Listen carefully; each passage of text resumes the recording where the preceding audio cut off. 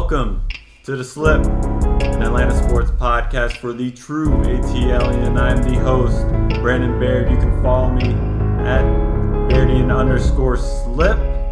Today we have a lot of Falcons talk, and we have a guest host, longtime contributor in Atlanta sports extraordinaire, Mike Clayton. Mike, how you doing today? I'm doing pretty well, Brandon. Thank you for having me on. Good to be back to talk to the Slippers, the Slip Nation, whatever you call the loyal audience. Good to speak with you guys.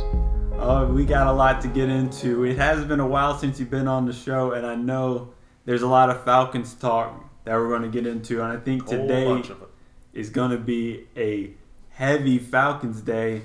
We're going to get into the last game against the Buccaneers, and it will be the return of the big list of F-ups, as well as a little bit of a challenge that Mike actually brought to the table. We are going to talk about the regime of Thomas Dimitroff, the fired general manager of the Atlanta Falcons, and where we are going to go through the best and worst of his drafts and free agent signings. But first, you know we got to tell you who we're slipping on. You don't want to piss him off. Here is what he's slipping on. All right, Mike. I'm not sure how much you're going to agree with this, but I also think it's going to be a little bit broader. I'm slipping on Todd Gurley. Okay, from previous conversations that the loyal listeners may not know about, you know full and well that I appreciate this slippage on Todd Gurley. You've been defending him to me for weeks now. I'm interested to hear your take. I have been defending him for a little bit, but now I'm definitely slipping on him. But I'm also slipping on the run game in general. But I'm going to start off with why I'm slipping on Todd Gurley. He has not been productive over the past 4 or 5 games that he's played in. After starting the season with being a fairly productive back and a guy who was scoring touchdowns. And it wasn't just 1-yard touchdowns that he was scoring. He was a dependable guy in the red zone. And I think that he is one of the reasons why recently, when we get into the red zone in goal situations, that we have not been converting those into touchdowns. What do you think about that? Yeah, I would agree that the red zone issues that the Birds have been experiencing, I would love to be able to say all season, but we know that it's been season after season after season. Mm-hmm. You can't all put that on him. He did show some productivity when he first arrived with some of those goal-to-go carries and whatnot, and he was able to punch it in. But to me, I don't know how much of that was him and how much of that was teams studying the tapes early on. You study the tapes early on and you say, well, the Birds can't run it when they get down here, so watch for the pass. Mm-hmm. And when they're watching for the pass and the play action, and we did hit the run, he had some success. Then when they realize, they'll run it with Todd Gurley down here, production kind of stopped. Right. Production kind of stopped once they stacked the run again. Now, most of those touchdowns, I would have to disagree with you on one thing, which I think furthers the slip. We're going to slip a little bit further. Mm-hmm. I can't recall him breaking any long touchdown runs. All those touchdown runs in the red zone you mentioned, to me, in my mind, these are 2 yards, 4 yards, 3 yards. Mm-hmm. The type of touchdown run where, as a running back, how controversial can I get with my football opinions? You can get controversial with them. I love some hot takes. Running back it requires the least amount of talent of any NFL position by far, to my opinion. Now, before the loyal listeners get on me, I want to add to all the slippers. That's what I'm going to call them for the rest of today. I like it. I think that we're going to adapt that. The people who subscribe, rate, and review, unsubscribe, and resubscribe, we're going to call them the slippers. All right, good. I'm glad to contribute. So the slippers, just to know about me, I did play some NCAA football, so I'm not coming out of nowhere. You always get, whenever, a commentator comes out, there's always that group that goes, well, you've never put on a pair of shoulder pads. I have, and let me tell you, if you have to be supremely athletic to play running back. Maybe the most athletic in the NFL. But it takes the least amount of football IQ. It takes the least amount of particular football skill, because a lot of it is, here's the ball, don't get tackled. Yeah. Avoid these people. And so when you're getting, and I bring all that up to say, in my opinion, when you're getting these 1, 2, 3 yard touchdown runs that Todd Gurley was, that's not on him. That's them saying what you would say to a running back. Here's the ball, don't get tackled. That's your O-line. And your fullback, because usually where Keith Smith is in those situations, it's your tight ends. It's a receiver if you got cracking back. It's a full offensive thing. So I can't even give him all the credit for a lot of those touchdowns. Yeah, I do think his longest run of the season was a 25-yard touchdown, and that happened once.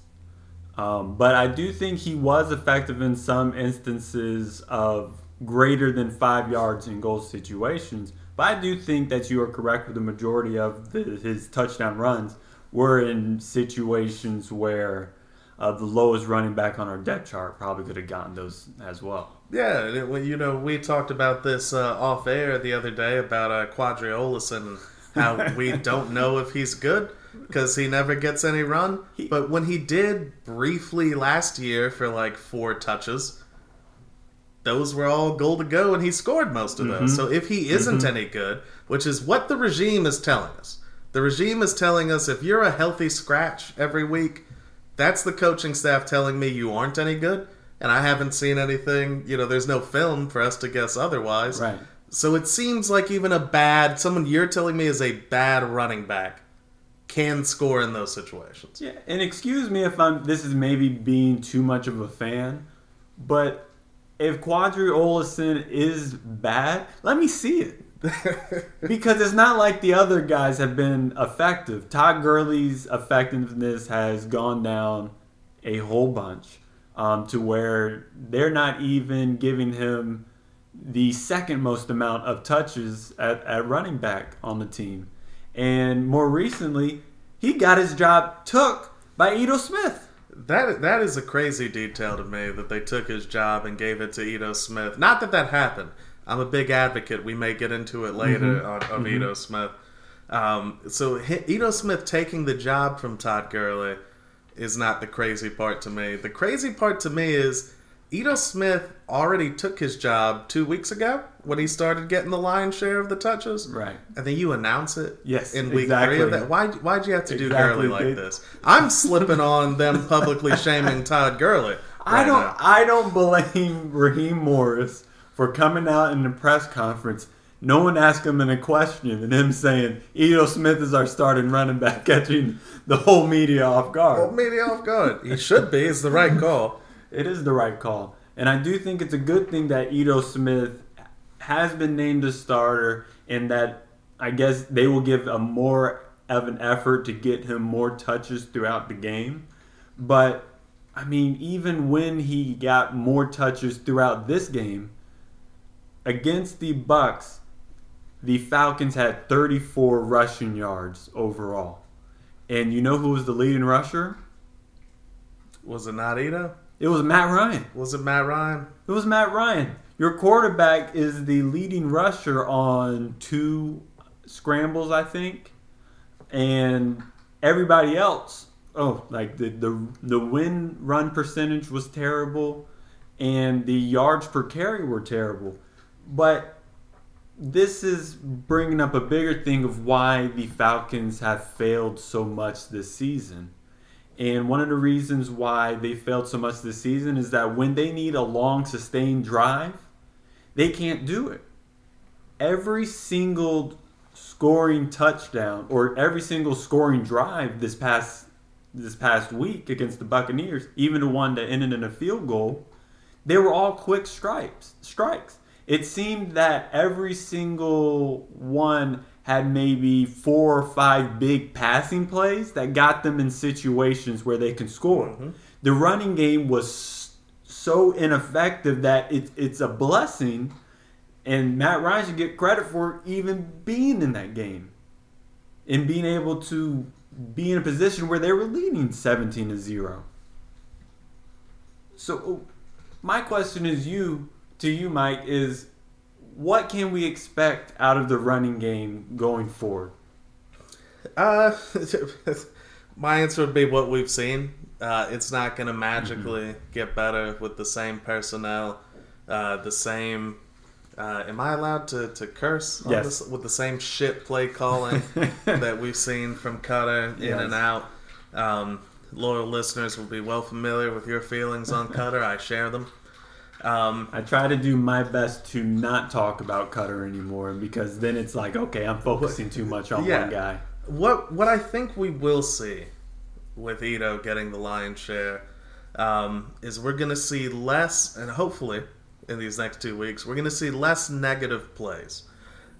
Because Ito is the kind of guy, and let me clarify, when I say he's our best running back, I want the fans to know, I don't think he's a starting running back.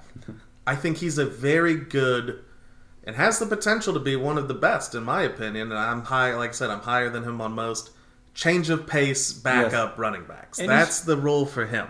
He's shown that he can do that before. A couple years ago when Devontae Freeman and Tevin Coleman went down, and he was the change of pace back for them when either one of those were being healthy, and he was effective, scoring touchdowns, breaking tackles. He was extremely effective in those situations. He was. And what we'll see with him as the lead dog in that backfield, like I said, I think unfortunately it's going to be the run game is going to be very similar to what we've seen, aka non-existent for the most part. But one of my biggest gripes on Todd Gurley has been, and it's a sad situation because Todd Gurley was shaping up, and on paper it looked like he was set to be one of the all-time greats. Yeah, he had an all-time great season. His knees don't work like knees are supposed to work anymore. It sucks. The example that I gave switching sports is people that call Greg Oden a bust. The draft pick was a bust, but I don't know if you can call Greg Oden a bust because he was never healthy to show us what he can do. Right. It's the same with Todd Gurley. Was the Todd Gurley signing a bust? No, we didn't have to pay too much. It was worth the risk. Risk simply didn't pay off, as those type of situations usually do. And my biggest qualm, though, with him has been in his mind, and I understand this, because you're in that warrior mentality. You know, you have to think, coming off of injuries or coming off of whatever it may be, you have to think that you will perform at your optimum best or you won't. So you have to have that mindset that I can do everything that I could do. But from what we've seen playing out with the Birds, I'm not going to say it's an ultimate fact. It may be proved wrong. And for Todd Gurley's sake, I like Todd Gurley. I hope he proves us wrong. But from what I've seen this year, he can't. He's not the Todd Gurley of old. And it's so many times per game you see him try to bounce it outside to get past that one dude to try to break it to the edge. And whether he gets past that guy or not, usually not, someone else is there to catch him because he's lost that step. Right. Or he hits the hole where he's supposed to hit it. Something else opens up to the side. He realizes it. He tries to go that direction. He can't change directions. He's a little off balance. He gets hit. And what Todd Gurley of old would break the tackle, Todd Gurley in 2020 can't break it, and he's going down. Yeah. We're going to see less of that. I think what you'll see with Ito is Ito's whole thing, and what makes a good change of pace running back in the NFL in 2020 is he's sneaky. You know, he's one of those guys that when there's no hole, he's going to find a yard because he's going to move those feet. He's going to twist his body to make that target smaller. He's going to get forward. He's going to get what he can get. Ito's not a bounce it outside guy. Right. When you hear change of pace a lot, you think, oh, like a fast guy that will get there and get some speed. That's great to have. There are some of those. But that's not necessarily what it means. It's that shiftiness. It's that elusiveness. It's supposed to be Todd Gurley as the bowling ball, coming in, knocking everyone down, breaking these tackles. And then you have someone like Ito Smith, you just can't catch him. He's just darting in and out. So I think the positive, once again, 2 games to go, the run game's not going to be a positive. I think you will see less negative plays with him. Him getting those 2 yards as opposed to losing 7 on 3rd and goal against our rival. I'm not bitter about that bullshit that Gurley tried to pull against the Saints at all. And I was just about to say to that is that when we see that he doesn't have that burst, even a little bit of burst, like it's actually kind of sad to see how little burst he has. There's no burst. And it's actively hurting the team to where he's not making a good decision based on what he thinks he can do that he can't do. So hopefully going forward that the Falcons won't be put in worse situations and be put in longer to-go situations because people are trying to bounce it out in places where they can't. But I also have to throw in a little bit of, I'll get into this later. The run calling has to be better as well. Oh, absolutely. But that's what I'm slipping on. Definitely the running game, and I wish I'm a big fan of the running game. I think it's a good way to ease the pressure off a quarterback. But what are you slipping on? So I'm slipping on a lot with the way that that our teams have been going. But for this segment now, can I move from the Birds? Yes, Does you it can. have to be okay? If you slip on anything you want. I'm slipping on Atlanta United's front office right now. And for one particular reason, and it's as all of us Atlanta-based sports fans know, when you look at the Five Stripes, it's a shit year. Very bad year. Almost unbelievably so. How you could go from riding such highs to just being as terrible as the product we saw on the pitch. And a lot of that falls on the front office. They made a lot of dumb moves. I think we've talked earlier, and I'm not going to get into this, but the whole thing of you have Tata Martino in a very particular system, particular to the South American style of play. Mm-hmm. And it worked like gangbusters because we won the championship in year 2. So in 2 years, you got to the very top with this particular model. And then you have the front office, the decision makers, strategically go, well, we want to bring in the next coach from Europe. So what you're saying by that, saying you want a European coach, is essentially, but because you stress that aspect of it, mm-hmm. to me is you saying we want to switch up our system. What's that old saying, B? If it ain't broke, don't fix it. If it ain't broke, don't fix it. We were coming off a championship, and you essentially said, well, we want to switch it up. Why? Yeah. Why? It didn't work. It worked to a degree just because of the players we had. I was about to say, just because of the talent that the Atlanta United had from that championship team was the reason why De Boer looked better than he did in that first year. And when did he start to look good in that first year? After half of his damn players revolted and went public with their grievances, and he had to switch up what he wanted to do. Yeah. And then so what do you do in a situation like this? Going into De Boer year 2, they got rid of all those cats. Vishalba, gone. LGP, gone. All these people that were cornerstones. Nagby, that's a whole different thing. I won't lump him into that same category. But it's all these pieces that we had used successfully. Mm-hmm. It's like, well, we're doing something different. And once again, the question that comes up is why? What we were doing works.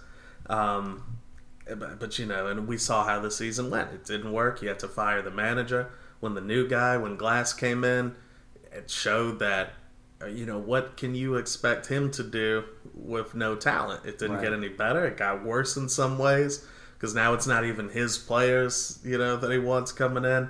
And all of that is to just set the framework for why I'm slipping on them today in the Christmas season of 2020. So, we get past that. We've got a new manager. Once again, going back to the basics. Another disciple of, I forget the name of Tata's mentor in the coaching world, but also mentored Heinze coming in. So you're going back to that style, saying, all right, we're going to get back to what we were doing. What I'm slipping on now, B, is you've made this decision, and what is the first move they make in the offseason? The first move is they take one of the bright spots. They were only like 2 through the whole season. one of the bright spots, who's an attacker, who plays with pace, who can play on the left, the right, center, who was our leading goal scorer, John Gallagher I'm talking about, if you Slippers haven't caught on yet, and you trade him for nothing. And you trade him for some general allocation money. And I'm like, so it means nothing. So one or two people stepped up, and you sold one of them right away as your first move, even before you hired the coach. We should also add that Lady Beatrice is joining the slip today. Apologize. She's not very happy. Her barking. She's upset. She's equally upset. Very equally upset with trading Gallagher. Yeah. Now, am I saying Gallagher is going to be all world? No, but he was one of our best players on a shit team, and to make a shit team better, you got rid of one of those good players, one of those people that took a step forward for some general allocation money. Mm-hmm. I'm slipping on it big time. And, I definitely feel that. And this seems like a move that has generally been coming of just like, it seems every single year they trade away a piece for general allocation money, but we never see anything return. Like, I think we traded away Nagby for general allocation money. And maybe even some international slot money or whatever they want to call it. And if I'm not mistaken, didn't Nagby's team go on to win the championship? They did, in fact, go on to win the championship. Now, I make Nagby a little bit of a different box, as there's that whole thing before the start of last year where there were the rumors of how he wanted out and he wasn't there for the first matches. Mm-hmm. So that might have been on Nagby, saying essentially, get me out of here. But to give another example, we're cash-strapped. Let's trade Julian Gressel for allocation money. It's like, okay, so you're taking another one of our best players and trading him for nothing. Your franchise assist leader. Franchise assist leader for general allocation money because they didn't want to give him a raise because we need those dollars for Ezekiel Barco and Pity Martinez. How has that worked out, Five Stripes fans? It's just looking at Atlanta United. It was a sad existence, and I just stopped watching games. I was not interested in watching games because it was not the product that I'd come used to watching. They brought in Heinze. I expect some changes. There better be some changes. You're listening to The Slip with Brandon Baird.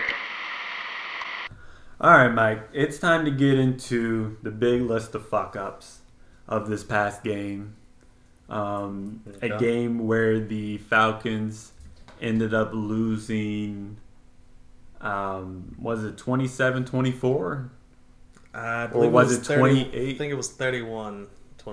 31-24? Something else. Them more than us when it shouldn't have been. All I know is that we had a 17-point lead, a 17-0 lead, and, I wasn't too confident at that point, but then we had a 24-7 lead, and I was like, oh my goodness, they're actually going to respond with the offense. But, I mean, with this list of fuck-ups that I'm about to go over, it will definitely lead to why the Falcons ended up losing. However, I'm also going to give them a little bit of credit as well. All right. First list.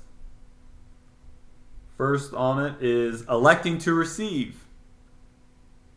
The reason why I started the whole game out, the kickoff hadn't even happened, of why I put that on the list, was because the past 3 games when the Falcons have elected to receive, they went 3 and out. So I'm wondering, why on earth are you doing this again? But it ended up working out. It did. So, kudos to them. Second on this is dropping deep in coverage on 3rd and long. Another one that worked out. But, Mike, give me your thoughts about what you think about when it is a 3rd and 18 and everybody is 18 yards off the line of scrimmage except for 3 people. So I have mixed feelings about this, because in one way, sort of that everyone drop and guard the line of scrimmage approach that Dan Quinn instituted, and it's one of the things that Raheem Morris has kept. I get it, and I like some aspects of it, because what it's intended to do is to get the quarterback to dump it short, because that's what open, and then everyone run forward to the ball. Everyone converge and make the stop. So in principle, it works really nicely. In principle. Remember how I said at the beginning you're trying to trick the quarterback into doing something? You're playing Tom Brady.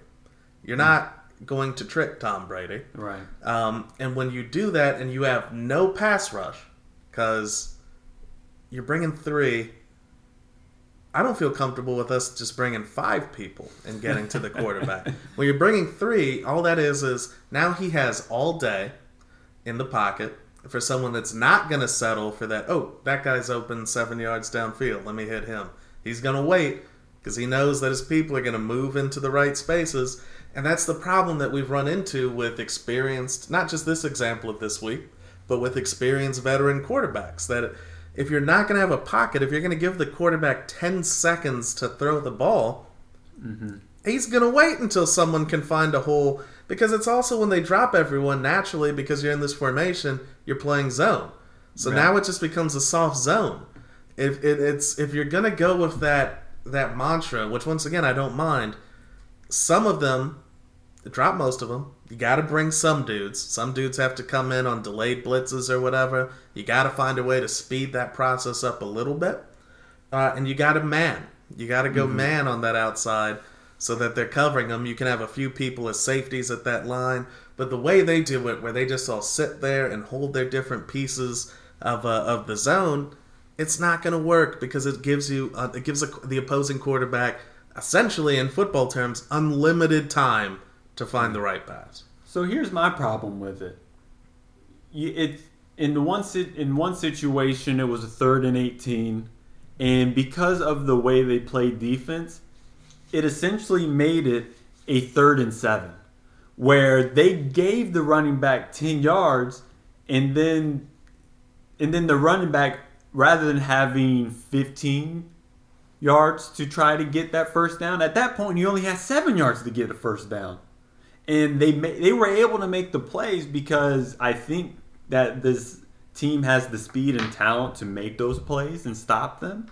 But also, you're putting your team in different situations. One time, it ended in a 4th and 3. Another time, it ended in a 4th and 1 or 1.5. And it's so limited. And over time, what offensive coordinators have been doing, especially around the where the ball is on the field, if it's around midfield, they're going to go for it on 4th down. So rather than making it a situation where you're not going to let them go for it on 4th down, you're saying, okay, I'll give you 2 downs if you get it close enough, while you're also giving them 10 yards. So it's nice to have a 3rd and 18, but at least put a little more pressure. If you want to have a soft zone, okay, but maybe just be 5 yards off the line of scrimmage rather than 15. Yeah, because the soft zone is the key aspect. Zone of all types. When you get into those soft zones late in games, what's the old expression again? I keep throwing a lot of them out there. Prevent does nothing but prevent you from winning, because you're saying get these first downs. That's that Mike Smith stuff. It's that Mike Smith stuff of, well, we'll let him drive downfield and we'll try to hold fast in the red zone. No, that's a terrible idea. And you got them into a 3rd and 18, right? Meaning, so unless it was all penalty yards, meaning you did some things right, your base defense was stopping them. Yeah, I'm not saying bring the house on a 3rd and 18 where you got dudes running uncovered down the field. But play more of a standard D. Get some blitzes. Mix things up. Because once again, sitting everyone like we do, sitting everyone back 15 yards on the 1st down marker, and saying, don't let anything get behind you. You can also, once again, that the intention of that is to make them throw short, and you rally to stop it at that point. You know what else makes them throw short? Having to hit hot reads because there's pressure in a guy's face. Yeah. And I don't know why we've just fully abandoned that line of thought. And I'm going to throw out one of the goods because it's within this game, they did this. And like, there's a reason why Tampa Bay was held to 0 points in the first half. It was not a fluke that they were held to 0 points. You know, sometimes the Falcons get lucky where they get a fumble in the red zone or that someone drives down and they miss a field goal. No, the defense was playing well, and the reason was because they were playing unpredictable and they were applying pressure. I think we got 3 sacks in the first half. And those were drive killers. And a huge reason why that defense was able to hold them to 0 points in the first half, which was definitely good. But when you do these things like dropping into super soft zone on 3rd and 18, you're taking away something that's been a strength of yours. Mm-hmm. All right. So the third thing on the big list to fuck up is on the second drive, an unblocked man stops a 2nd and 10 run from the 45, and that drive ended in a punt. Do you know why that was on the list? I mean, if it's a list of fuck-ups, you said an unblocked man. That's a fuck-up. Oh, I assume that's the reason it's on there. But more specifically, the 2nd and 10 run. So it was a 2nd and 10 run? It was a 2nd and 10 run on the 45. That's what we in the business call classic Dirk Cutter. You know, just Dirk being Dirk. 2nd and 10. Let me run an ISO in the 0 hole. This man thinks that play is going to work. He's probably smiling up in the booth saying, "Oh my goodness, the draft, oh my goodness, oh my goodness, that run is going to work on this 2nd and 10," and it never does. No, you know. I mean, I can't do anything but laugh at it now. What I don't understand about the call in today's NFL is the way that these offenses run.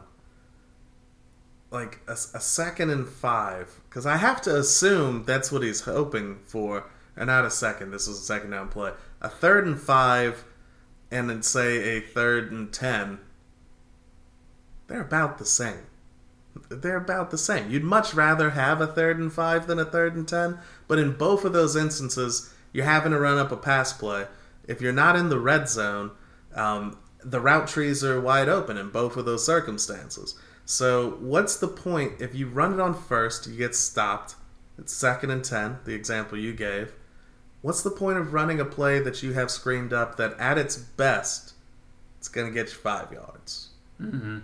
No, I want, hit me, here's where you hit those short to intermediate passes. Because when I said that, you know, that it's largely the same being 3rd and 5 and 3rd and 10, you know, a little tongue-in-cheek, there's a difference there. But there's a big difference in 3rd and 2. Yes. In 3rd and 3. In plays where literally your entire playbook is open at that point. Right. If you run that 2nd and 10 ISO up the middle and gain 3 yards, now it's 3rd and 7. Now they know you have to pass. Now they're going to be sitting on it. It makes no sense, and it's a thing. It's a recurring theme of this season. Just the play calling for down and distance has just been god awful. Yeah, and I think this is one of the biggest things that I miss from Kyle Shanahan is that he's not scared to go away from that cookie cutter bullshit offensive play calling. He would dial up 3 intermediate play action passes in a row. And then later down the road on a 2nd and 10, that's when he would hit you with a run, and it would be effective at that point where it was picking up at least 5 yards and potentially more because they were keeping the defenses off kilter. And That's not something that Dirk Cutter can do, but he believes he can, and that's got to stop. And I mean that's what it's a huge reason why so many drives get stopped. So on this next one, it's a guy that I always protect, and that's Matt Ryan. His accuracy and touch has been off. It's been certain passes where they don't seem to be hard passes, and I know they're probably very difficult passes. But for an NFL QB and what I've seen Matt Ryan do... Wait. Pause there. When you give his background of why he should be able to do these things. MVP. We got to put the emphasis there. Yeah. An MVP. You are the most valuable player in the NFL. You should be able to do some of these things that you're talking about here. Just had to throw that in. It's not like we're shitting on... Right. If Josh Rosen had to come in and didn't make some throws, it's Josh Rosen. You're like, what can you expect? You can expect a lot from a former MVP. Right. And the passes that he's making just seem like something's off. And I don't know if it's his arm strength. I don't know if it's him aging.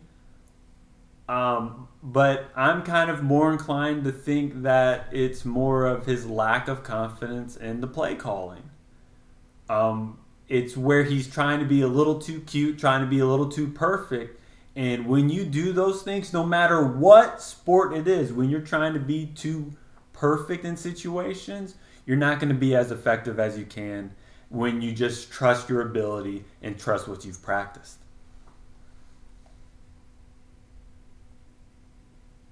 Next on the list was on the fourth drive. Guess what it is? Another 2nd and 10 run.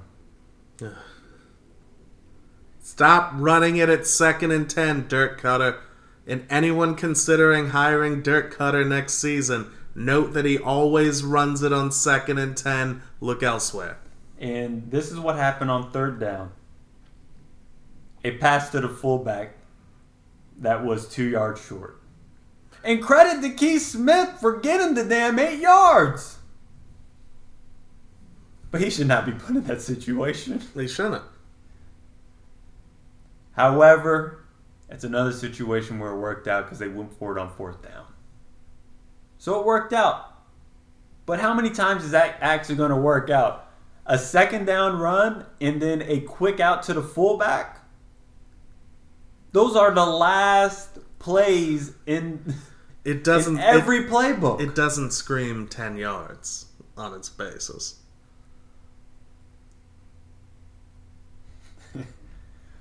Next on the list of on the big list of fuck ups is the 2nd and long run count. At this point, it was 3 for 2 yards. Oh God. Yeah, well, because we've talked about it's already come up 3 times, and we're in the first half here. Just in us recapping it, that's been every game. That's been the problem with the play calling. If if someone's tendency is to run it all the time on 2nd and long, what is your hope that one time you'll catch them with the pass? Just once? No, you gotta have more of a plan going in than that. Yeah. And so you can really tee off on it. Yeah. So, of course, it's going to be 3 runs for 2 yards if teams know it's coming. Yeah.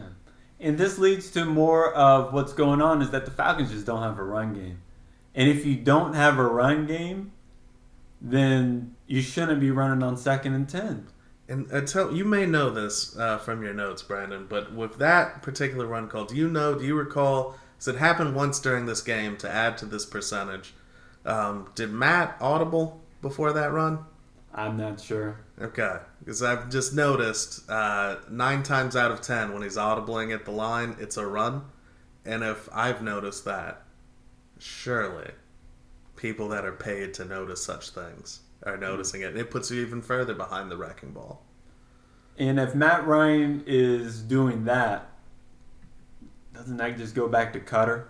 It does, because those calls, the ones I'm referring to specifically, it's not him switching up the play. Right. It's that they have, a kill call where we're going to do this. If we don't, we're going to do this.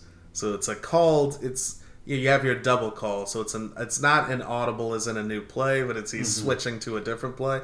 They're almost always runs. And they're almost always ineffective.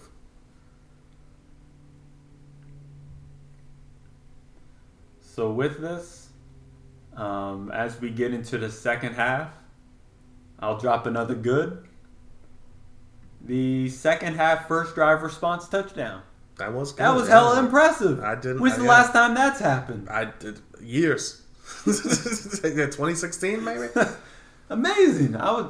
I had a lot of confidence in that game when they were able to do that because I was like, oh my goodness, okay, maybe something is changing within this team. But we clearly saw that was not the case. And this leads to another thing. My man, Jacob Tuioti Mariner. Old Tuioti Mariner. Tuioti Mariner. He was dropped into coverage 3 times. Oh. And every single time, it was a first down. 2 of them were on third downs. And every single one led to touchdowns. And it's just like, I remember when one of these happened, I was with Ross, we were watching it, and I just made the comment watching it happen where they pull in the catch, they get the first, and I'm like, of course they did, because while Jacob Tuioti Mariner is playing defensive end these days, the man's a D tackle. The man was signed and came up until this year as a D tackle. Moved him to D end, he slimmed down, it's been great, he's put in the work, he's put in the effort, but it's the play caller. So this is on Ulbrich. You gotta know that this defensive end, it's not, the names I'll give here don't bring much confidence in Birds fans either, but it's not Vic Beasley, it's not Dante Fowler, it's not some of these lighter speed defensive ends who do have, even if their coverage skills suck, which they often do, because they're a defensive lineman, they still have the speed to get out there to keep up with these people. Right. You can't make your D tackle chase any eligible receiver. And here's the key thing here. I say any eligible receiver. If I recall on these Tuioti Mariner catches, these were receivers. Yes. He was trying to cover, right? Not just tight ends or running backs. Every single time it was a receiver. You have a D tackle lined up on a receiver. That's a recipe for failure. And every single time it did fail. Yeah, and frankly, as it should. As it should. Any quarterback in the NFL should recognize that a D tackle is trying to cover one of his receivers, and any receiver in the NFL should be able to get open against a D tackle. I can't put any of that blame on Tuioti Mariner. Stop me a run on 3rd and 1. Do that. Yeah. Don't drop 8 yards and have to cover Mike Evans and shit. That just doesn't make any sense. There's cornerbacks, professional people that cover these wide receivers. It's their whole job. That can't do that. So we're going to ask this guy whose one job is to stop the run and provide pressure on the QB to do that. You can just see the conversations like, well, they've been picking on rookie A.J. Terrell a little bit. I know he's our best cornerback this year, but if he can't do it, maybe we have to, I don't know. Let's get Tuioti Mariner out there in coverage. Maybe he'll be able to pick up some of the slack. The fuck out of here. And that's why they're not coming back. Thank God. Next on the list is, it's about coaching. Okay. The wasted challenge at the end of the 3rd quarter. There was a fumble play where was it Scotty Miller? His knee was clearly down. I think it was Scotty Miller. Knee was clearly down. I don't think that there was any review. And before the play was over, Raheem Morris already had the red hanky on the floor. Now, I don't know this. I know this in baseball. In baseball, each team has a guy that's watching the game, in charge of the reviews, to be able to go, hey, we're going to want to challenge this. Does the NFL have that? They have to. You would think. There's way too many TVs. There's way too many assistant to the assistant line coaches. Someone's got to be aware that, no, we shouldn't do that. We weren't going to, someone's got to, Wasn't it in the Mike Smith era when he had somebody run down to throw the flag, or was that the Mora era? The challenge flag. I don't recall. But either way, it was an awful challenge, and it's one of those where live I thought it was a fumble. The refs didn't blow the whistle at first, so apparently they had some discretion. But once you saw the replay, you were like, yeah, shit, his knee was down. Can you look at replays? If so, if you got a guy in the booth like they do in MLB, that should have been automatically, Raheem, don't do it. Don't throw that thing. Don't do it. Right, and at that point in the game, winning that challenge or risking the probability of winning that challenge to losing that timeout was costly. And ended up actually costing a little bit later in the game.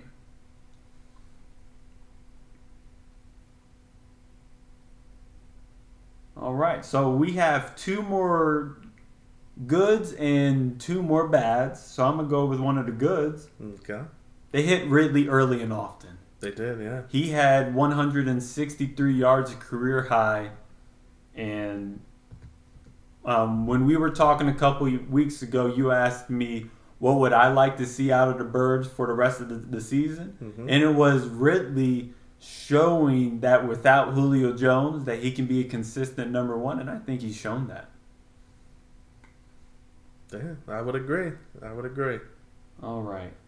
These next 2 and the final 2 big lists, or fuck-ups on the big list, are one and the same. First was Gurley missing the block on the 3rd down. That was huge. Yeah, absolutely. And that was directly his fault.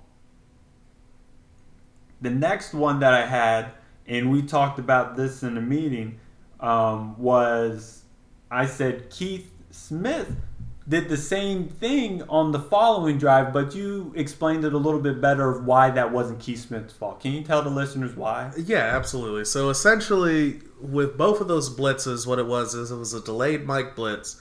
So you have the Mike linebacker, who the running back is responsible for, and essentially he's just holding back until the running back either commits to double team or goes out into a route or whatever, and then he comes in that hole and he's unblocked because the guy with him has left, essentially.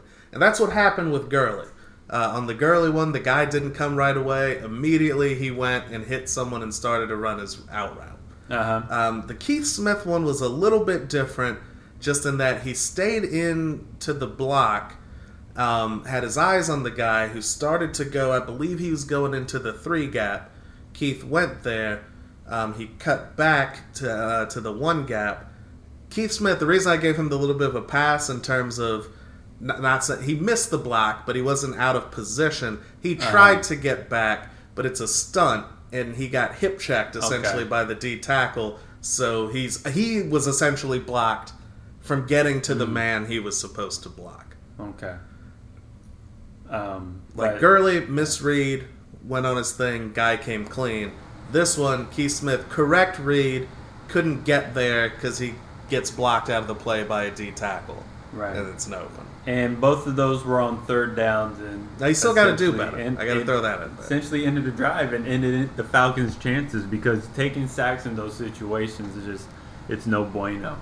But it's time to get to our final good, which is Younghoe Koo is the team MVP.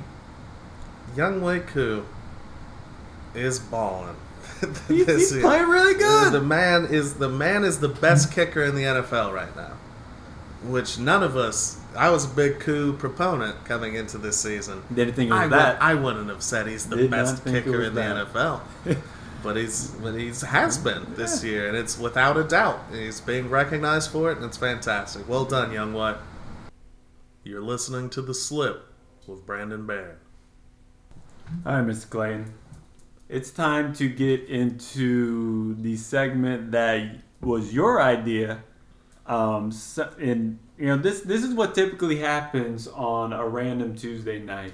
I'll either text Mike, or Mike will text me, or we'll give each other a call, and we'll have a conversation about something. It may be something that we both are thinking about, or something that happened in a past game, or just something relevant to Atlanta sports.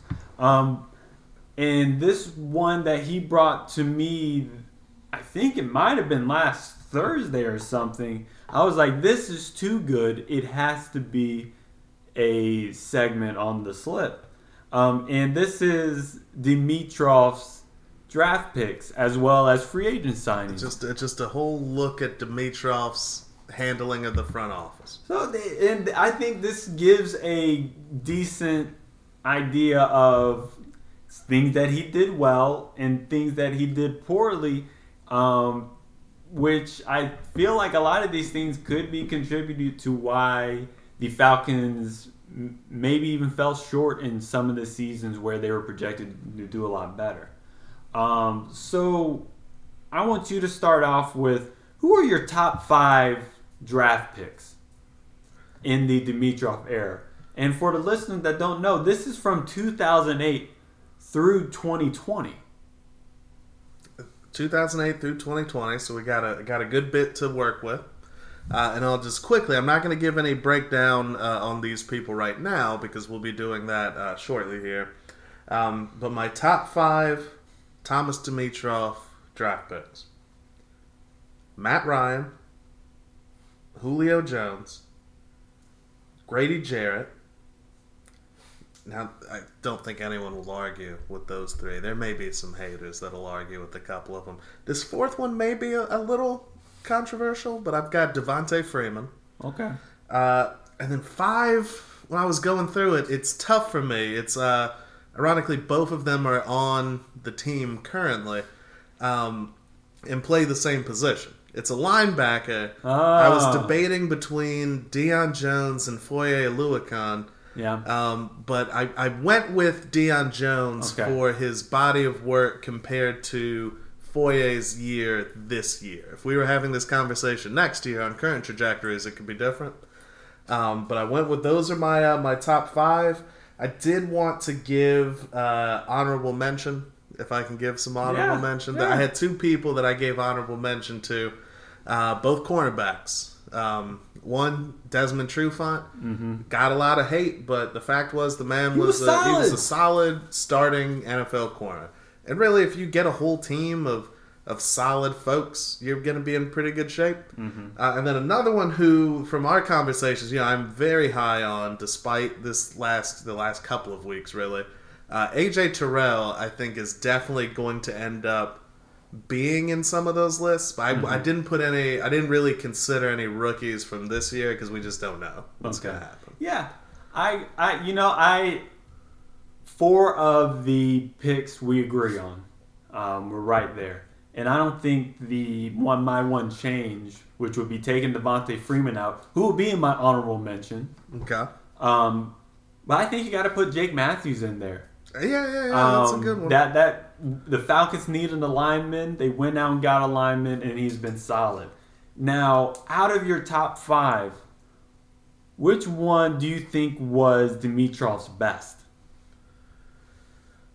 Dimitroff's best, I would say, is Matt Ryan, because I don't know the age range of the Slippers here. I don't know how long they've been Birds fans. Don't know how long they've been keeping up with the team. They probably remember this, but let's go back a little bit, shall we? To before 2008. Let's go back to 2000. I'd rather not. To 2007, just briefly. Blocked all that out of my mind. When, just in a very quick synopsis, our quarterback was arrested for dogfighting and went to federal prison, and our coach quit in the middle of the season, just signing a letter to his players. Didn't even talk to anyone. He dropped thank you notes in their lockers. So that's the low we were coming off of. Yeah. That low. Yeah. Quarterback in jail. Coach quit on the team. No direction. And everything was about to be based around Michael Vick. He just signed that huge deal. He was going to be the cornerstone. So you have to do a whole new rewrite. And the first thing they did, really in that rewrite, not the first, but the first major thing, is you drafted Matt Ryan.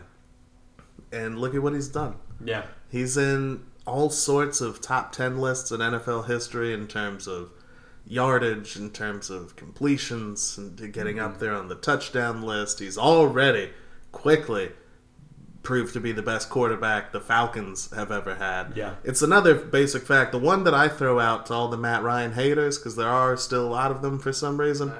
I don't listen to them. But it's the one thing that not even they can argue with. And it's the Michael Vick fans that'll try to argue with him. It speaks so poorly to our franchise, but remember, we didn't have back-to-back winning seasons until Matt Ryan. That's right. The Birds started in the 60s. Yeah. They made it 40-something years without having 2 years back-to-back with a winning record until Matt Ryan came. And he came when the franchise was at its ultimate low and made it respectable. Yeah. Started getting, everyone talked about his playoff performance, but once again, this is a team that never won back-to-back years. He got us to the playoffs pretty regularly. That's why they started hating on his playoff performance. We were going year in and year out. He's got the Super Bowl berth. Got a couple NFC championship games. He's been great for the franchise in the city. I think by far, and it's one that, you would say, well, that's too obvious. Of course they were going to do that. It wasn't too obvious. There was a lot of debate. I wish I remembered the guy's name. You may be able to help me out here, babe. But a big part of the fan base, and there was talk in a lot of circles, that Matt Ryan wasn't worth the number 3 pick, and we would draft, it was a D tackle out of LSU. And the thought process was go with this D tackle out of LSU because he's going to be the best player available. That he was not. I don't know how long he lasted in there. I'm going to get on the old machine here, see if I can get this name. But the point is, it wasn't like a home run, where we'll look at this. Glenn Dorsey. Glenn Dorsey, yeah, that's everyone. People wanted Glenn Dorsey. There's a lot of people, but they stuck with it. They said we need a quarterback. This dude can be the face of the franchise. Yeah. And even without a lot of those accolades that I mentioned. That he's brought, the success he's brought to the team, he became a face of the franchise to get it back on the right track. Yeah, and I agree with all those things. Because Matt Ryan has been a stable person in this franchise that really made it a franchise that could be exciting to look at for the past 12 years. There's a lot of franchises that cannot say that they've had that would be envious of that. But my best draft pick for Dimitroff is actually Julio Jones. And it's not because I think that he is more important to the franchise than Matt Ryan. I think that would be really hard to argue based on just how important a QB is. But the cojones to trade up and say, I'm going to get that guy, and trading up and getting a future Hall of Famer, that's huge. Huge. That's huge. And I won't argue with your selection. It was obviously between those two for me as well. The one reason I went Matty Ice over Julio simply was the draft capital that we traded to get him. Uh-huh. Now, don't get me wrong. I'm 100% for it. And I don't understand. There's to this day, Julio's in year 12 with the team, something like that. To this day, there's still people like, we gave up too much for Julio. It's like, what have you been watching for 12 years? He's been a top 3 receiver for 10 of the 12 years that he's played. He's gonna go down as one of the greatest of all time. You traded up and you got one of the greatest of all time. That's worth it. If anything, what more do they want?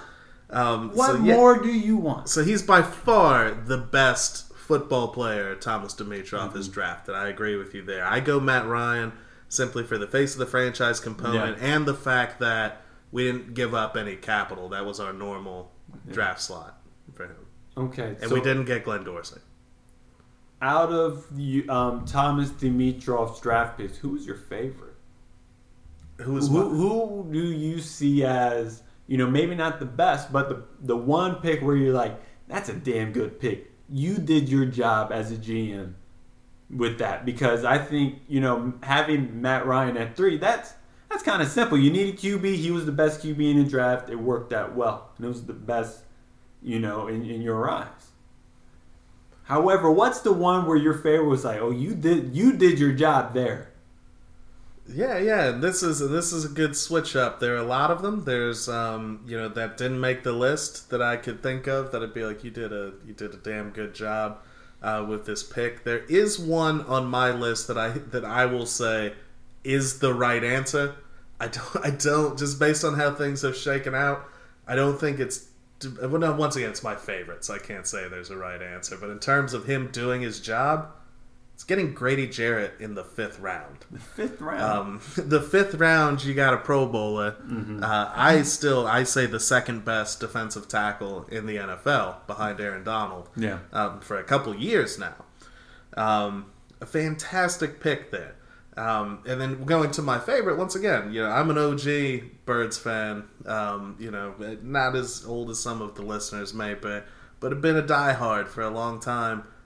All to say, I remember Jesse Tuggle. I remember Jesse Tuggle being the shit, being the absolute truth when we were a bad team. He was our best player.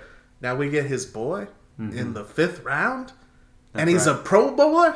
He's making he's got 3 sacks in the Super Bowl. It's just everything is incredible. So I would say Grady Jarrett. I'm looking through the list of the picks. There is one other name. I think you already know who I'm going to go with. I'm curious to see if it's who I'm going to say. And this is my honorable mention. This is my shameless plug, where I predicted the first 3 Falcons draft picks in the 2016 draft, and that was getting Deion Jones in the 2nd round. And one thing was the Falcons needed a safety in the 1st round. They got Keanu Neal, and in the 2nd round they needed a linebacker, and they said, I think Deion Jones is going to be good enough. We are not reaching. Everybody said that the Falcons and Dimitroff were reaching on those 2 picks. But that same year, they went to the Super Bowl. And a big reason why they went to the Super Bowl was not just the great offense that they had, the historical offense that they had, but it was because Deion Jones and Keanu Neal were balling out as rookies and plugged those in. And getting Deion Jones at that place in the 2nd round when everybody else was like, no, that's not a good pick. Excellent job by Dimitroff in doing your job and not being scared to get the position that you need and trusting your scouts to go get that.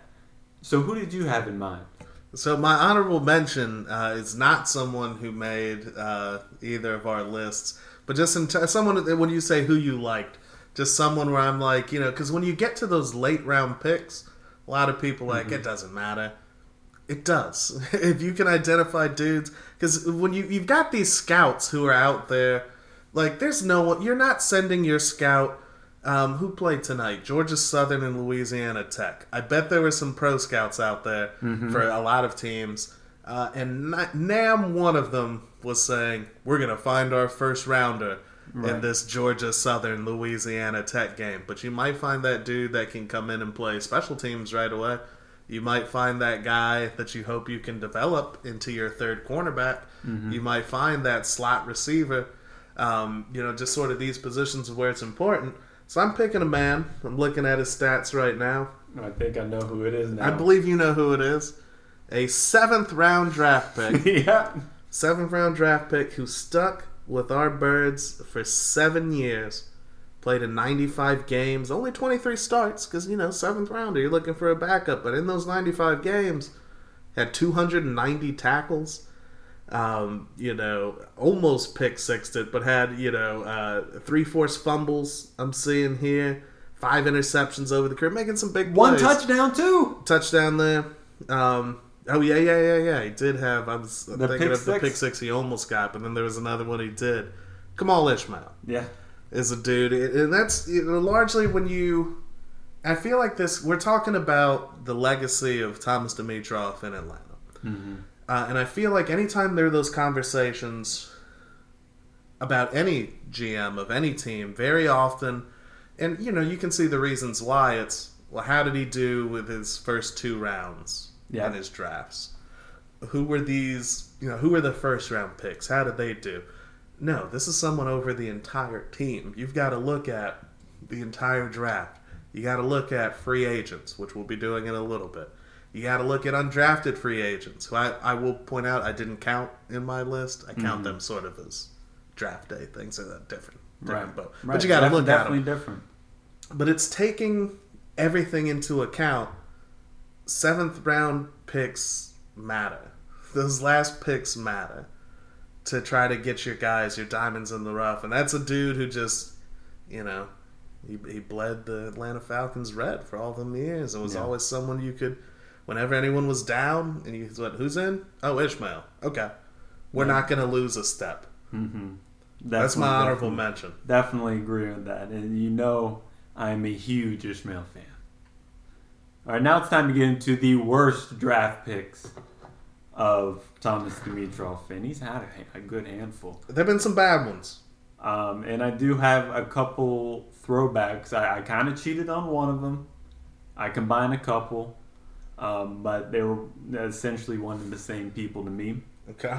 But here's my list of the worst draft picks. And although one of these players was a really good player, and he's number 5 on my list. You got a really good player. I got a decent player. Okay. A guy that produced for the Birds, but I still think he could go down as a not very good pick by disappointment. But got to be Peter Kahns on that list. I also have Rashid Hageman on that list. I have Tack McKinley on that list, and mainly because just how he went out recently. That was not good. And then my combo throwbacks from the past: Christopher Owens and Dominique Franks. And then last, I gotta go with Beasley. I gotta go with Vic Beasley as one of his worst draft picks because of the potential that we saw, the stuff that he did not live up to, and what we needed he did not give. And him being the number 8 in the draft at that point, it just didn't work out. Even if he did lead the league in sacks one year, I can't characterize that player as a success throughout his career as a Falcon. Who's on your list? Yeah, we have some differences. There's some definite similarities. But I think both for my list, Vic and Tack both did enough that I'd say they weren't good, but I'm not putting them in the bottom things. You can see what was happening. Now, there were some names that you said that are definitely making my list. Number 1 on everyone's list of Dimitroff flops has to be Peter Kahns. Peter Kahns. It has to be Peter Kahns. And the reason why Peter Kahns is definitely on that list is because this is the 2012 draft where we didn't have a first-round pick because we traded that first-round pick to go get up Julio Jones. And I like that. However, you gotta hit that second-round pick. It makes it that much more important that you gotta hit that pick. And this is when that Peter Kahns pick kind of started that turmoil where that guard situation for the Falcons was not good. Well, and the funny thing there is you mentioned the guard situation not being good. He was definitely a consideration in that. He wasn't drafted as a guard. If you recall, he was a center. And that's where he got his start and was so bad they went, he can't play center. So let's see if he can play guard maybe and doesn't have to make the calls. That didn't work either. So, yeah, and you mentioned, no first-round pick. You got to hit on that second. Really, you got to hit on that third. It was my second in the bottom 5. Do you remember who we took immediately after Peter Kahns? My boy Lamar Holmes. Fucking Lamar Holmes. Lamar Holmes. Yes. I distinctly remember watching the draft day coverage, and they run clowns up there. they do their research. Like Mel Kiper, I'm not going to say you don't know what you're talking about, but he's one of the... They get guys up there that if you don't do exactly what they predicted, they get sort of angry, you can tell, and they're going to lambast your picks. Example this year of how, A.J. Terrell's terrible, they should have taken CeeDee Lamb. Yeah, we should have taken a third wide receiver over someone who ended up being our starting cornerback and may win Defensive Rookie of the Year. Okay, Mel Kiper. But at the same time, he does his research, you know? These are cats that know these players. I just remember when they announced the Lamar Holmes pick, there was no breakdown because there was just silence for a little bit. So it's just everyone like, Lamar Holmes? Who? For the tackle from Southern Miss? That's okay. So the Birds went with Lamar Holmes. I was like, well, this is ominous. And all I remember about Lamar Holmes was that he couldn't get in shape. Was that he was out of shape from the get-go. He was terrible. He was bad. So in a draft where we didn't have, I'm just gonna run through that 2012 draft real quick because it could just be Thomas Dimitroff's list there. But you went Peter Cons, Lamar Holmes, Brady Ewing, never played it down. Never. Jonathan Massaquoi, he was okay. Charles Mitchell, I barely remember who you are. And in the 7th round, here's... XFL standout Jonathan Massaquoi. And the only person that had more of an impact than our 7th round pick, Travian Robertson, at least he got some decent third string D tackle reps for a couple of years. There's an awful draft class. So I have Peter Cons, Lamar Holmes there. Number 3, Parade Jerry. Yeah. I can see where you're coming from, Parade Jerry, but remember, he came in the league and tore his ACL. Tore his whole knee up. He did. He came in, tore up his knee, but and usually I forgive that. I'll forgive GMs if you take a dude that got injured and had to wash out. But what did Parade Jerry get drafted 8th overall, if I recall? It was high. Did he have a tackle for the Birds? I know he did one thing once. He might have done one thing once. But that was it. That was the max that he did. He didn't do anything. From a top 10 pick.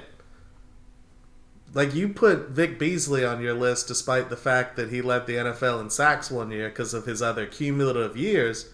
We don't even get cumulative years for Parade Jerry because then he quit. That we all got to watch because it was on Hard Knocks that when they were doing the Birds for that particular year. I hope his plan of just gonna go home and work and be with my family and work. I hope that paid off because he didn't work for the Falcons. Yeah, and the thing is, you can tell that when he did come back from his knee injury, he just never seemed to be really into it.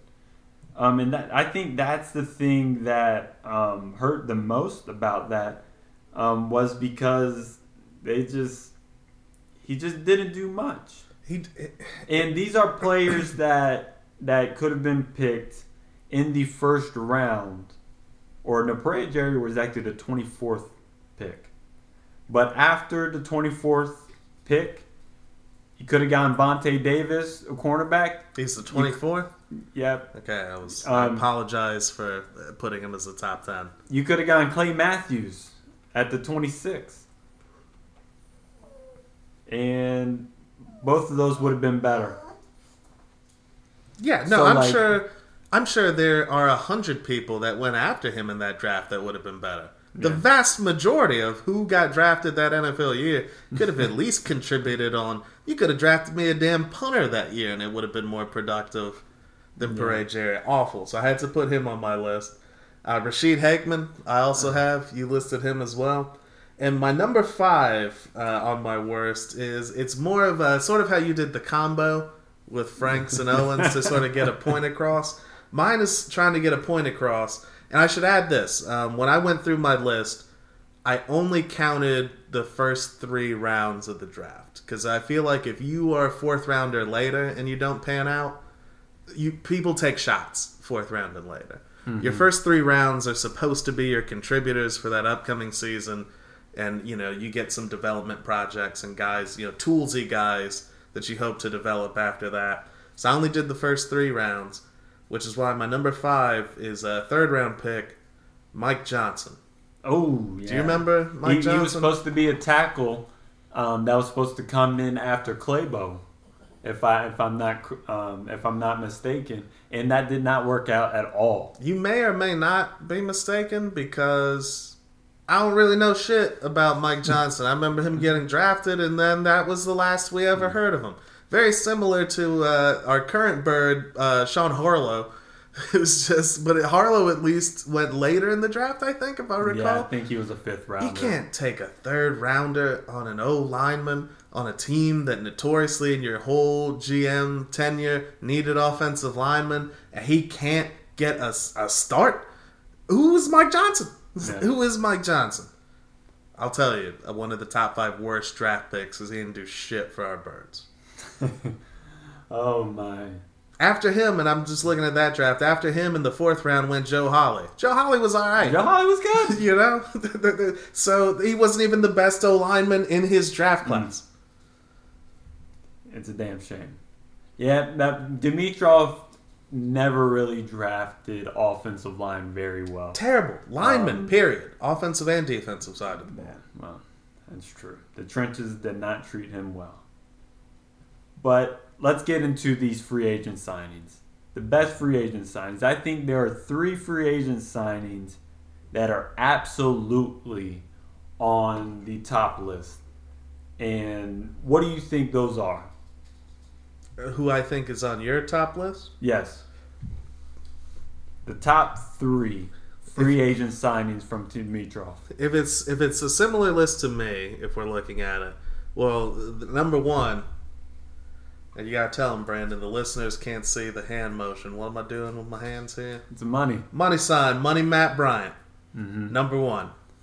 Yeah. Carried us for a few years. He was the most consistent kicker from the time he got signed until he got released and got brought back. And I think that's more on the the front office not managing him well. But he was consistent. He's the reason why we got that playoff win in 2012. Money. And Youngway is on that track. If he can continue that way, it's going to be promising. But Money Matt Bryant, I would say, is 1. 2, which is surprisingly a close race, because Matt Bryant with the Birds would be a top free agent signing of a lot of teams. Yeah. But I'm going back to the basics. When I talked about the state that our team was in coming into that 2008 season, Michael the Burner Turner. Michael the Burner Turner. Went from the years of 2008 to 2012, when he was still effective, was a top 5, if not a top 3 running back throughout that time.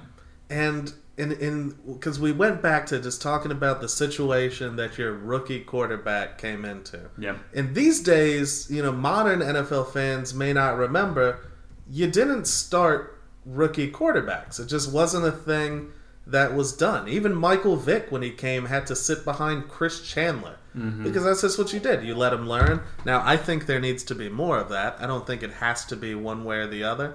It seems to work. Patrick Mahomes sat a year. Yeah. Lamar Jackson sat a year.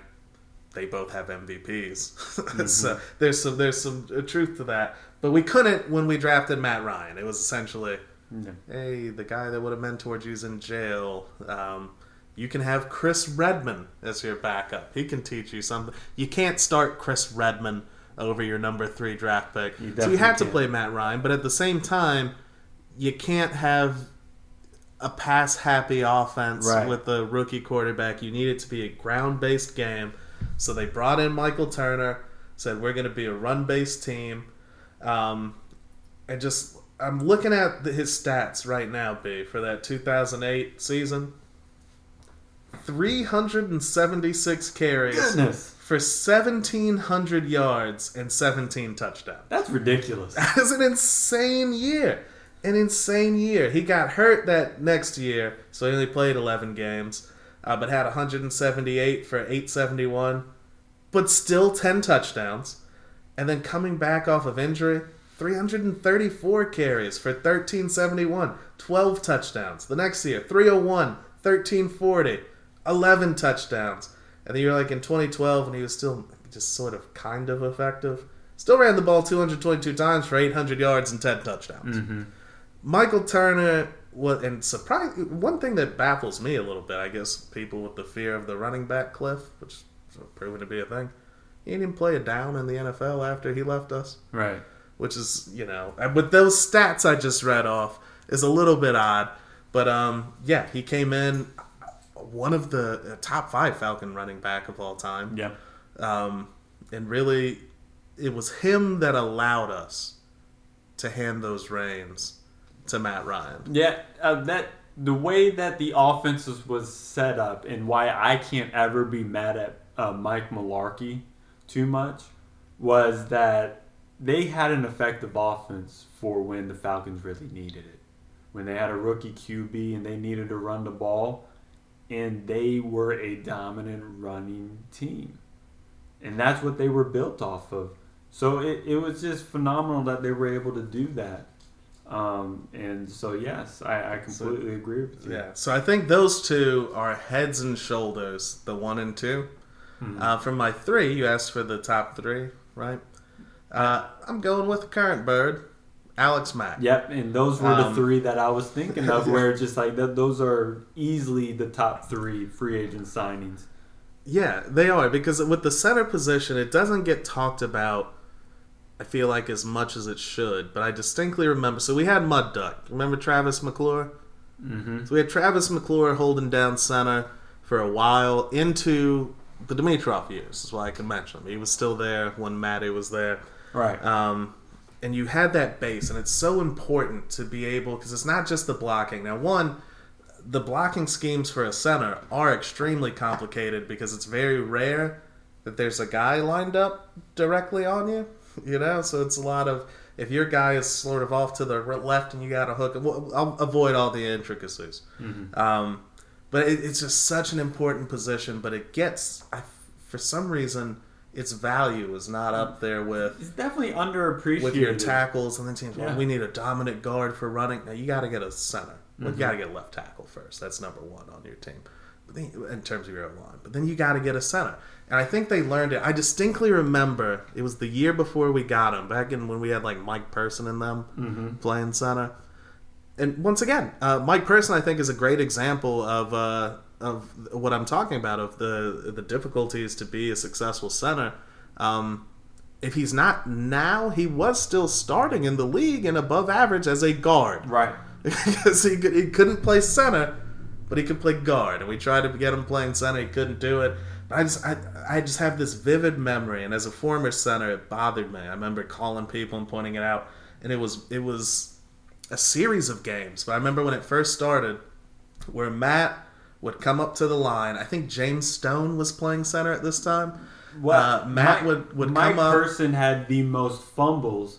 James Stone held it down a little bit, but had his problems. But yeah. But it's this. It's with, I forget who was playing during the stretch. I think it was James Stone. But Matt would come up, and you'd hear him go, and it sounds like an audible, but it's not. He was going, key 54, 42's the mic. Essentially, he had to make the O-line calls because the centers couldn't do it. Right. So on top of what you already have to do, now he had to direct the offensive line as well. And then you know what they did after watching how we played like that? Forked up some money for Alex Mack, and it's been phenomenal. That's right. And it's been phenomenal. Nevermore, you people listening, you hear Matt Ryan going up calling who the mic is anymore and who the key is anymore? No. It's all handled internally by the offensive line because that's a big part of playing the center. Right. Playing that position. And so I think those are my top 3.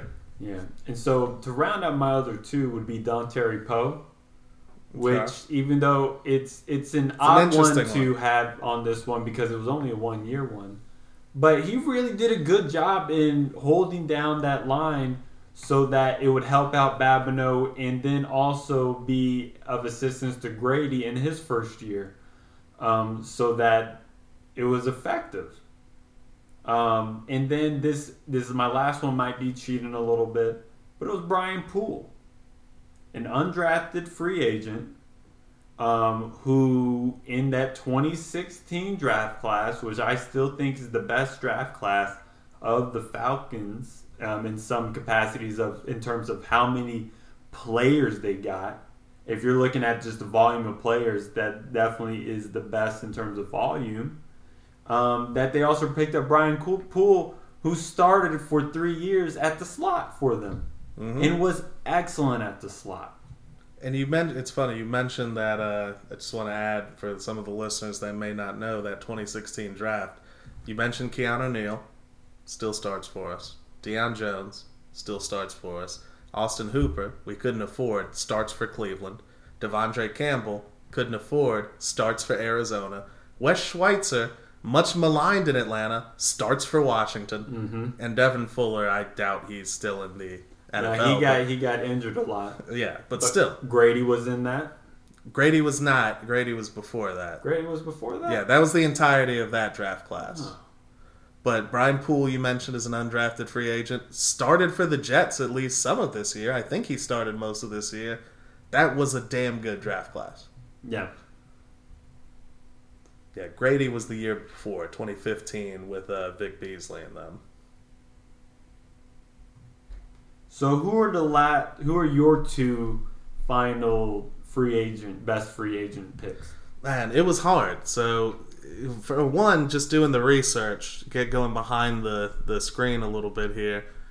It was hard to just find that comprehensive list of all the free agents. So I was going year by year, and there were a lot of people. There were some fine players. Folks like you mentioned, Dontari Poe. He played 1 year. I can't count him on my list, and I don't count 1 year Reynolds. There's a lot of those. I really did struggle to come up with other free agents that really made an impact. So the last two that I had, one is from a position that's not of the greatest importance, but I thought he was the best at that position in the NFL, which was Patrick DeMarco when he was our fullback. Yes. That He was a good pickup. He was the best fullback in the NFL. Yeah. Now, there's a lot of more important positions in today's NFL, but I went with him for that reason. And then my fifth one was just a shout-out to Mr. Baird here, one of his favorites, who I'm sure has been on the slip plenty. I gave it to old Bleedy Ray Wilson. My man Bleedy Ray. Old Bleedy Ray. Just because, once again, a free agent that's year after year, you could tell they've wanted to upgrade and haven't been able to find an upgrade. This is, year 4 that he's been on the team? He's put in his service time, whether it be year 3 or 4. Multiple years, multiple starts when needed, always a reliable presence. And there's more people of his category, but, I figured I'd throw him the bone there to round out my top 5. All right, good. Now let's get into the worst free agent. Okay, you want to start us off? I got Ray Edwards on there because that was absolutely terrible. Ray Edwards he was supposed has to be coming in to help Abraham, and he did nothing. He was good at stopping a run, but other than that, no. And he was gone after 2 years. Just absolute trash, and further shows how we talked about in the draft how Dimitroff can't draft linemen on either side of the ball. Couldn't sign them either. Couldn't find linemen. Ray Edwards, we gave all that money coming off a decent year. You're like, yeah, this will be. He was awful. There was no pressure. I'm looking at his stats from his first year right now. 3.5 sacks, which is bad and it's outright, but it's his next one that just shows how ineffective he was to me. 10 quarterback hits in an entire season. That's not good. Meaning he got to the quarterback, even with the ball out of his hand, only 10 times. In a season. Less than once a game, this man could get into the backfield towards a quarterback passing the ball. He was atrocious. Yeah. And adding on to that list of people that could not get to the QB, Tyson Jackson. And maybe this isn't Tyson Jackson's fault because he was a D tackle and we needed a D end, but he was not good at the beginning of his time. Towards the end of his time in the Falcons, he was serviceable, but bad signing overall when it was a need that the Falcons had and he did not fulfill that. 0 sacks for Tyson Jackson in his time as an Atlanta Falcon. And then going to the other side of the trenches, I gotta start off with someone that you actually mentioned in the other free agent part, Mike Person. We signed him, played him at center, and he just fumbled the whole time. The center fumbled the whole damn time. He couldn't sack. Which leads to another person who was a guard, John Asamoah. Yeah. Who started one season, and in the next season he was cut. And the thing with Asamoah is it was a switching of schemes. This is why I didn't include him on the list. He could be. I see the reasons why. But you brought him in. You know, he was he's like a 340-pound monster at guard when they got him for that first season. Then year 2, you switch offenses. You go to zone blocking scheme. His ass ain't getting out there. Yeah. On a zone blocking scheme, but because they moved to that, I gave a little bit of a pass as they switched systems. I don't know what would have been. There's someone whose name I'm blanking on that I'm adding to the list immediately. Now it just came to me. You know who I have to throw out there? Who? Jamon Brown. Yes. While we're talking about that side. And the reason why these are so bad is because they affected the cap so much too. It's like, it's not that just they didn't perform or it was a scheme change, but the cap hit hurt us so much. And it's something that Dimitroff continued to have over and over again, where it was just bad contracts that continued to hurt the Falcons down the line. And I have one more person on this, and I think it's Todd Gurley. I don't think paying him $5 million in a time when you don't have any money is worth it. You had people, and it's showing you right now by starting Ito Smith that maybe you had people that you didn't have to pay him $5 million. That $5 million could have been allocated some other way. Yeah, and I can see where some people would argue I wouldn't put him on the list for this factor. The same reason I wouldn't give Dontari Poe on the positive because he played 1 year. They gave Gurley a 1-year contract at $5 million for the former best running back in football. I thought it was worth a shot. Now, if you want to put a running back on there, Steven Jackson. Oh, yeah. Because Steven Jackson came in on a 3-year deal well past his prime. Yep. Todd Gurley should still be in his prime. It's injuries. It's his knees can't live up. Steven Jackson was done. And they signed him. Was definitely a bad sign. And it continued, and he was taking reps away from Devontae Freeman, from Jaquiz Rodgers. There were some other cats in there that I'm trying to think of who. Either way, more successful running backs, younger guys. But instead, 3 years for Steven Jackson? What were you thinking?